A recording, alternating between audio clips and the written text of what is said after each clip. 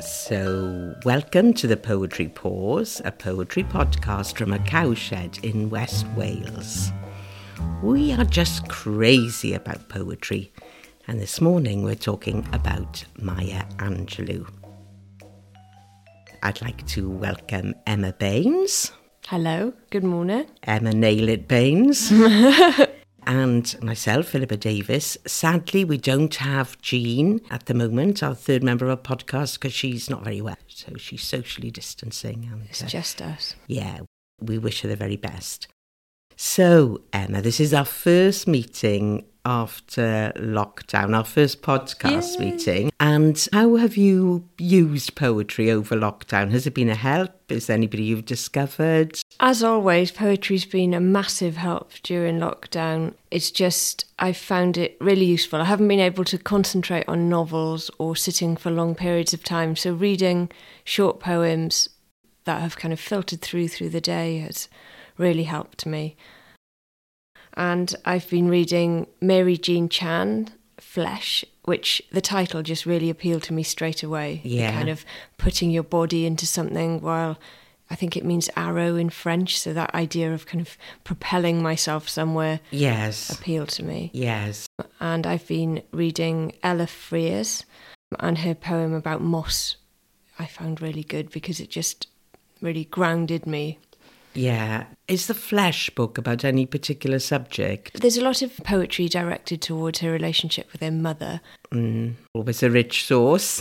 Yes, absolutely. What about you? What have you been reading? Well, I've been reading quite a lot of nature poetry. Yeah. Particularly people like Ted Hughes, because I've been thinking a lot about the beauty and the horror really in life, which I think this recent period has kind of highlighted for everybody. You've seen amazingly brilliant behaviour from some of our species, and then not so great stuff from others. And there's been, great cruelty in who's died, and then great stories of recovery and resilience and bravery. Yeah. And I've been on loads of workshops, Zoom workshops, which in some cases have been fantastic. There's a company called The Poetry Business. Yeah. And they've got a really well organised, very practical courses. You write a lot, you put your poems up on the screen, you go into little Zoom rooms, into smaller groups to critique. So very beneficial. I learnt a lot on them. And I actually think poetry is an art form that really, really suits online activity. It's great live as well, of course. Yeah. But I've been very impressed by some of the workshops. Yeah. So. Have you found that the writing has kind of focused your mind so you can't worry about the bigger picture as well?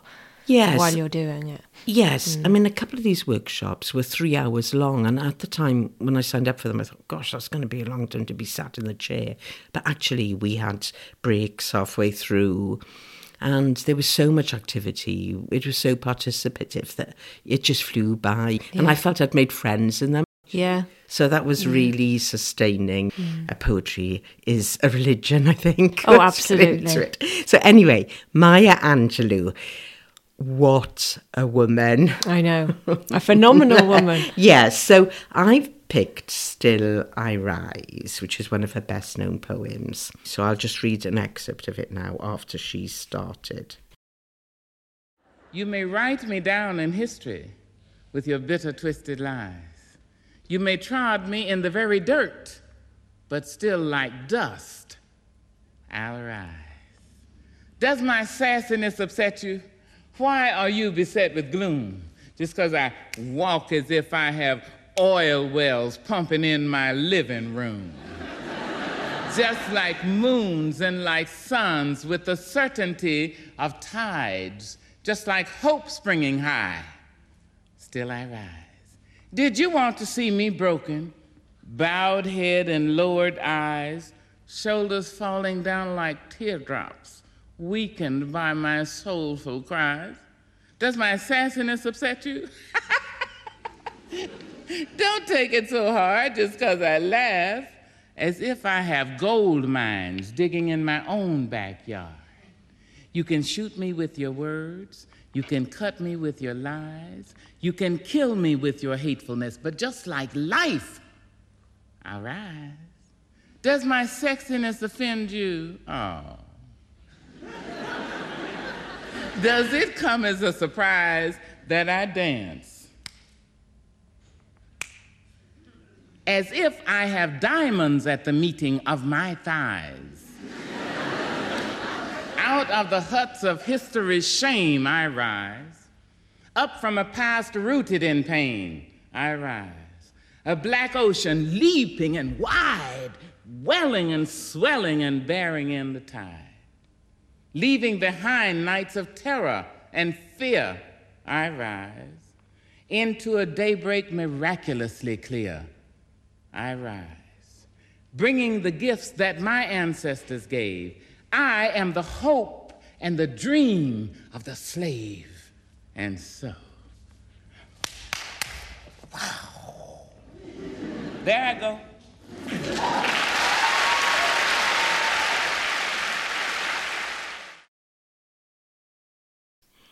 Out of the huts of history's shame I rise. Up from a past that's rooted in pain I rise. I'm a black ocean leaping and wide, welling and swelling I bear in the tide. Leaving behind nights of terror and fear I rise. Into a daybreak that's wondrously clear I rise. Bringing the gifts that my ancestors gave. I am the dream and the hope of the slave. I rise, I rise, I rise. Why I chose that poem was because it's totally amazing. Yeah. It was partly influenced by me watching a YouTube video of Maya Angelou talking about the poem and describing that in some way it's about getting up every morning. Yeah. Which was such a sort of mundane, ordinary experience that we all have.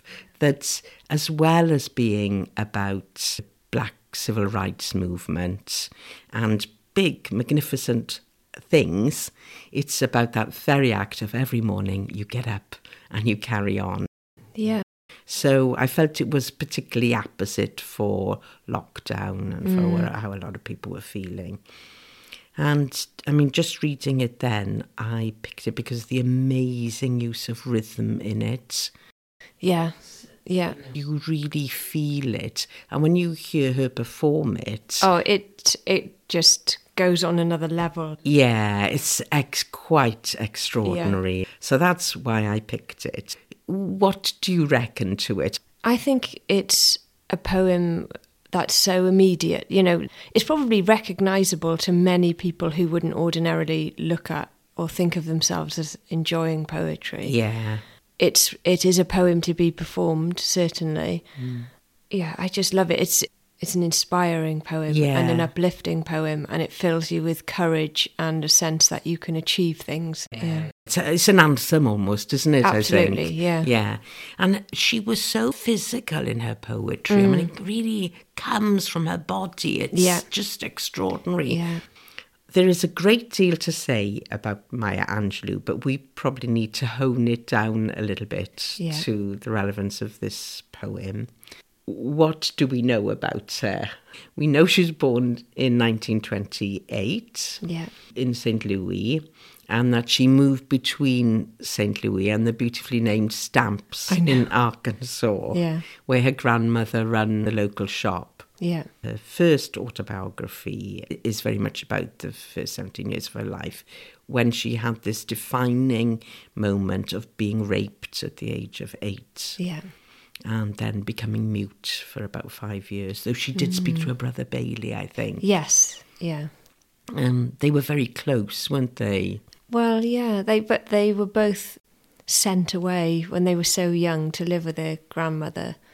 And I think probably he may have been the only constant in her life throughout her childhood and adolescence. And she became mute because the man who committed the rape, who was her mother's boyfriend, was killed, wasn't he, after she mentioned his name. Yeah. So she believed it was her voice. Yeah, that's very interesting, isn't it? I find that it's like almost she thought the power of her voice was a destructive one. And so she just didn't speak.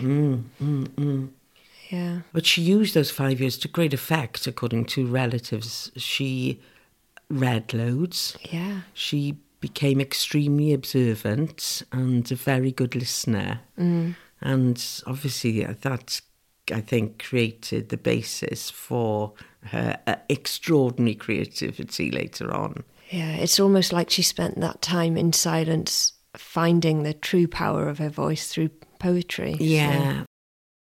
And the theme of voice with her is really, really important, I think, isn't it? Yeah. I mean, she occupied a space with her 7 autobiographies. Yes. Some people would think, gosh, that's very egotistical. But she decided she was going to tackle this form of the autobiography, didn't she? Yeah. And I think there was an abolitionist in the sort of the 1850s, Frederick Douglass, who was a champion of women's rights, and he wrote a couple of autobiographies about his life as a slave and the civil rights. So I think she was influenced by him. Yeah. But it's an extraordinary thing to decide to do, isn't it? Yeah, and what I found really interesting was that she wrote I Know Why the Caged Bird Sings, and everybody loved it, and she had people were empathetic towards her. And then she decided to tell all about being a prostitute and things like that.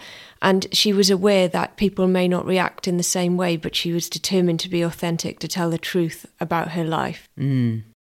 And that's a really courageous thing to do, isn't it? Yes, yes. And of course, she was very, I think, female in her orientation in autobiography, because she wrote about family, she wrote about identity, she wrote about race. One of the things that really stuck in my mind is in The Caged Bird Sings, she talks about her love of pineapple. Yes. She sort of obsesses about pineapple all the time. So, as well as 7 autobiographies, she did essays, she was a civil rights campaigner, she did plays, TV docs. Songs. Yeah. She wrote books of poetry. She was extraordinarily prodigious and energetic. Food is very important in her life. She wrote 2 cookbooks. Yeah. You sort of get the whole thing with her, don't you? Yes. Yeah. She's not editing a kind of sanitized version. No. For hype. And she's not at all haughty. She wants to be human. She wants to be with people and to write about people. So. Yeah. Her personal life, she was quite protective of that, I think. I think so, yeah. And her first husband had a marvellous name, Tosh Angelos. So she married him. It didn't last very long. She moved to New York and she joined the Harlem Writers Guild, where she was befriended by James Baldwin, who was, a very celebrated writer. And a great support to her, I think. Yeah. And she met Martin Luther King. Later on, she married Paul Dufour, who, although sounding French, actually came from Wrexham in Wales. Yeah, I read that. Yeah. And was married to Germaine Greer. Yeah. And I think he was the first male Cosmo centerfold, wasn't he? He was a bit of okay. He was a bit of a sex god. And I think she sort of shunned intellectual life a little bit, despite getting 50 honorary degrees. Yeah. She never actually had a degree herself. No. But and she clearly was an absolutely towering intellect. Yeah. Though some critics decried her poetry a little bit because it is so performative. Yeah. And accessible. So is there anything else you think particularly interesting in her personal life? I think that the way her life corresponds with major historic events like the 1960s civil rights movement, and how interesting I think it is at different points in her life, like with the rape, when she felt that her voice had caused the death of someone, and then she was going somewhere on her birthday, and that was the day that Martin Luther King got assassinated, and she'd said she wouldn't go until after her birthday party. And so the way in which these things stay with her, and she almost feels, not responsibility, but it weighs on her a lot at these different points. She feels as though in some way her life is aligned with history. I find that quite interesting. That is fascinating. Yeah. It's less about her as an individual, isn't it? Yeah. And much more about her as a representative, really. Yes, absolutely. And that's why her autobiographies don't come from a place of ego, really. No. They come from a place of connection. Yes, yeah. I think she was to be organising something for Martin Luther King, wasn't she? Yes. She organised for the church and things. And then he was assassinated and she couldn't do that, and she felt very bad about that. She didn't celebrate her birthday for years afterwards. So. Really? Yeah. Gosh. As we're interested in this line of her as a real woman, she had a fantastic writing ritual. And you and I are drinking water as we record this. I know. We're so rock and roll. But we should be drinking sherry because she had this ritual. She would hire a hotel room, go there with a bottle of sherry, the Bible, a pack of cards, and yellow legal pads that she always wrote on. And she often started at 6:30 in the morning. I know, yeah. I don't think I could cope with a sherry then. But and she would write until sort of lunchtime-ish. Yeah. And then go home, start to prepare a really nice dinner and edit. I think in the evening, so her 10 or 12 pages would become kind of 4 or 5 pages. But she said that she had the sherry often around about 11 o'clock. Yeah. And that if she wanted to enchant herself to write, because she wanted to go back to the place where she's writing about. Yes. Yeah. It's very like method acting, actually. Yeah, it is, isn't it? She was an actress. Yeah. It wasn't a cathartic thing for her. It was, she really wanted to read. She said that writing made her sweat and that it was hard work. She had to put herself into it. So that's fascinating, I think. That is fascinating. And, we're not advocating here that you start sloshing sherry. And she would play solitaire to almost kind of, I suppose, wipe her mind, wouldn't she? It's like some people have writing rituals that involve different types of mindless activity. That was it. But I love the idea of her rocking up in different towns. Yeah.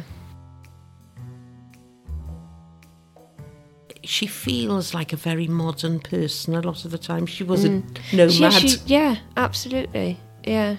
She does feel ahead of her time. Totally, yeah. And the way she wrote in lots of different media. Yeah, and just applied herself to what she was doing. Just got on and did it. Did the hard work. Yeah.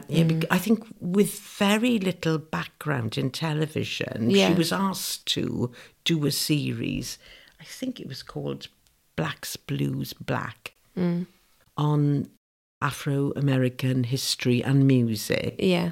And she leapt in and did kind of 10 wonderful documentaries on that subject, wrote them, produced them, directed them, and narrated them. Yeah. She was such a powerhouse, Absolutely, yeah. Absolutely. What a role model. I know. Musically, she got involved with a few people, didn't she? Yeah, didn't she write for Roberta Flack? Amazing. Yeah. Poetry in this particular book I've got, And Still I Rise, there's an extraordinary range of poetry in there. Yeah. There's some very modern stuff which doesn't rhyme and is quite spiritual and moving. Yeah. And then there's some quite sad stuff. I mean, about getting old and dying. She writes about all aspects of being human as well. Yes.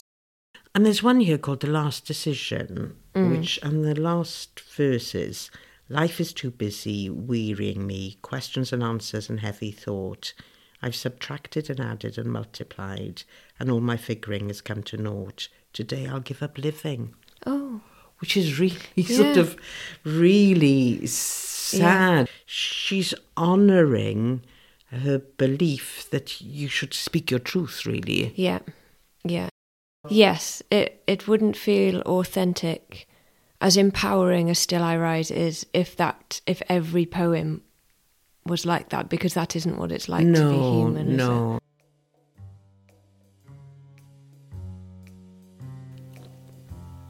So she very much sees herself as a representative rather than an individual. Yeah. And connection's a big theme for her. Yeah, she speaks for her culture. I write through the black experience, that's what I know, but I'm always talking about the human condition. She wants to bring everybody in and speak for them and walk with them. But she's not angry. She says that bitterness is like cancer, it draws upon the host. Anger is healthy, it burns out all the dross. So she refuses to be bitter. She's very forgiving, but she expresses her anger and tries to resolve it in many ways. Yes, yeah. By reaching out to people, and bringing them in. Well, it's interesting because when she was approached to write her autobiography, the commissioner who asked her to do it obviously had a good grip on her psychology, because he said, it would be such a challenge to write your biography. It would be like a really difficult thing to do. And she said, and that is the carrot for me. I can't resist that. So I imagine she used her anger a lot of the time as a catalyst. Yeah.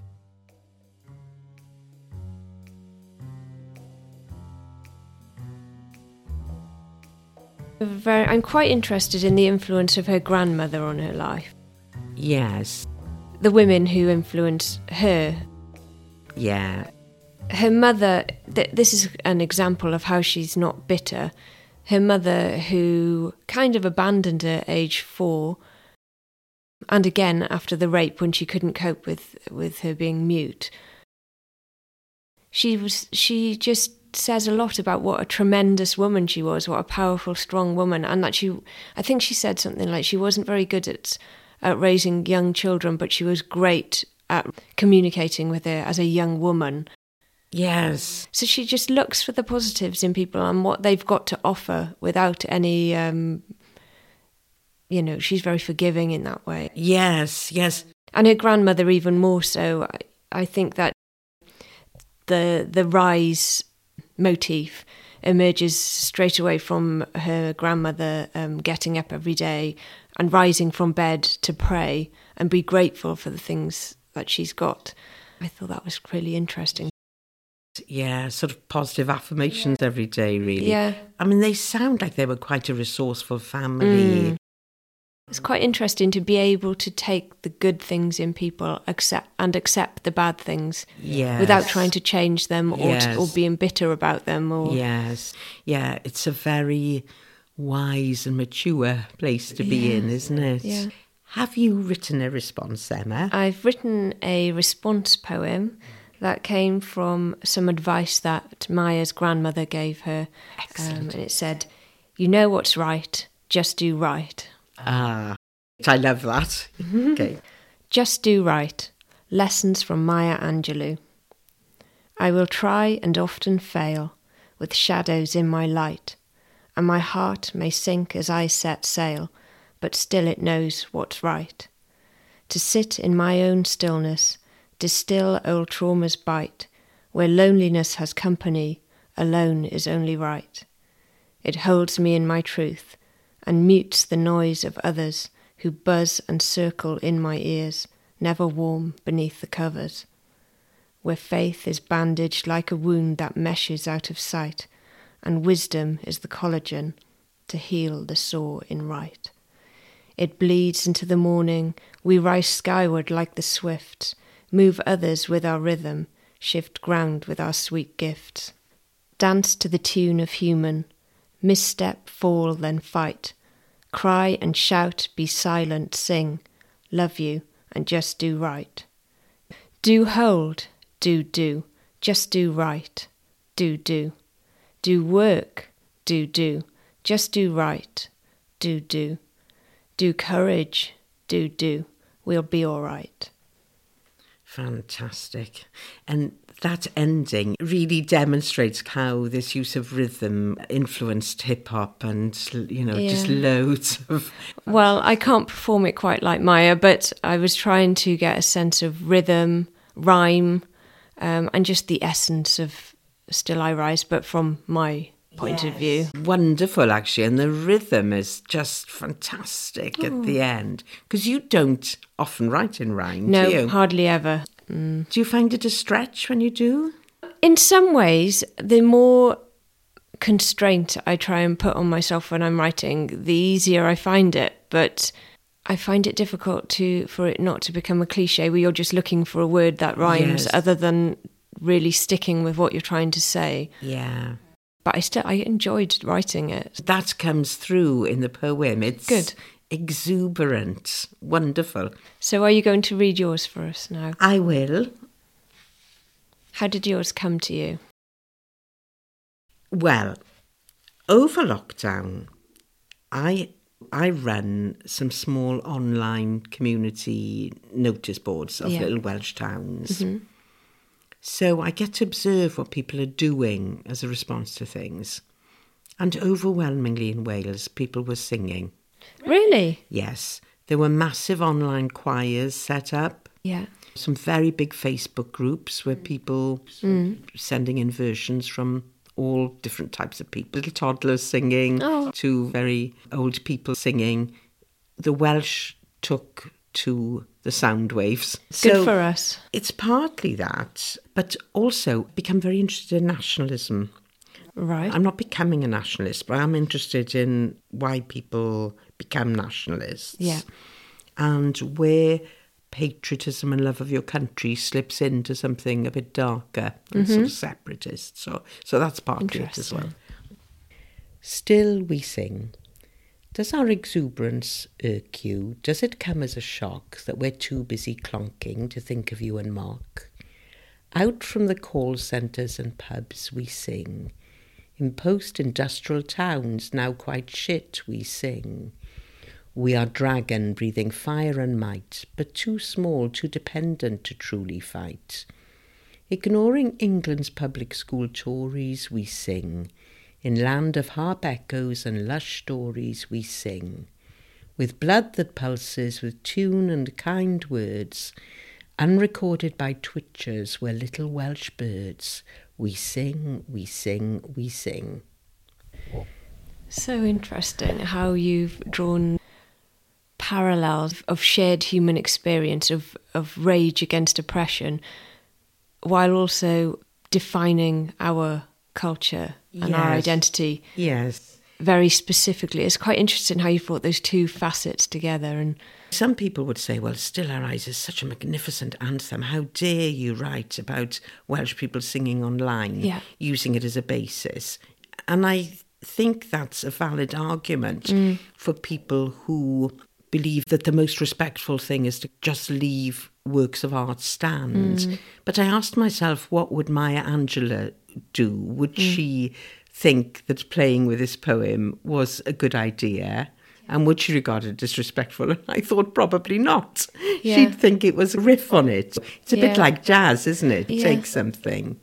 I think that I read that she wanted her example to be something that could be emulated and taken on by others as well. It just, again, with being human. I think she wrote something about finding something wondrous within yourself. Yes. And sharing that with others. So yes, she is a huge advocate of that, isn't she? Yeah. What are we left with from Maya? If we had to sum her up, it's really difficult, I think, to sum her up in one word or a phrase. I was thinking about this a lot because you asked me, she's a poet of what? And I was thinking truth, determination. But I think what came to me in the end is courage. And like she said herself, without courage you can't stand by any of the other virtues. So Maya the courageous and Maya the magnificent. I mean, what a role model. Oh yeah, quite extraordinary. So thank you, Maya. We should leave the last words with her. I had a lot of clouds, But I have had so many rainbows. And one of the things I do when I step up on a stage, when I stand up to translate, when I go to teach my classes, when I go to direct a movie, I bring everyone who has ever been kind to me with me. Black, white, Asian, Spanish-speaking, Native American, gay, straight, everybody. I say, come with me.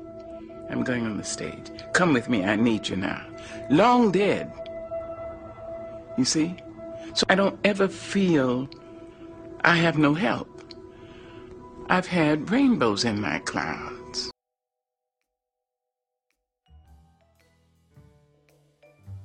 Thank you, Emma, and look forward to the next episode of the Poetry Pause.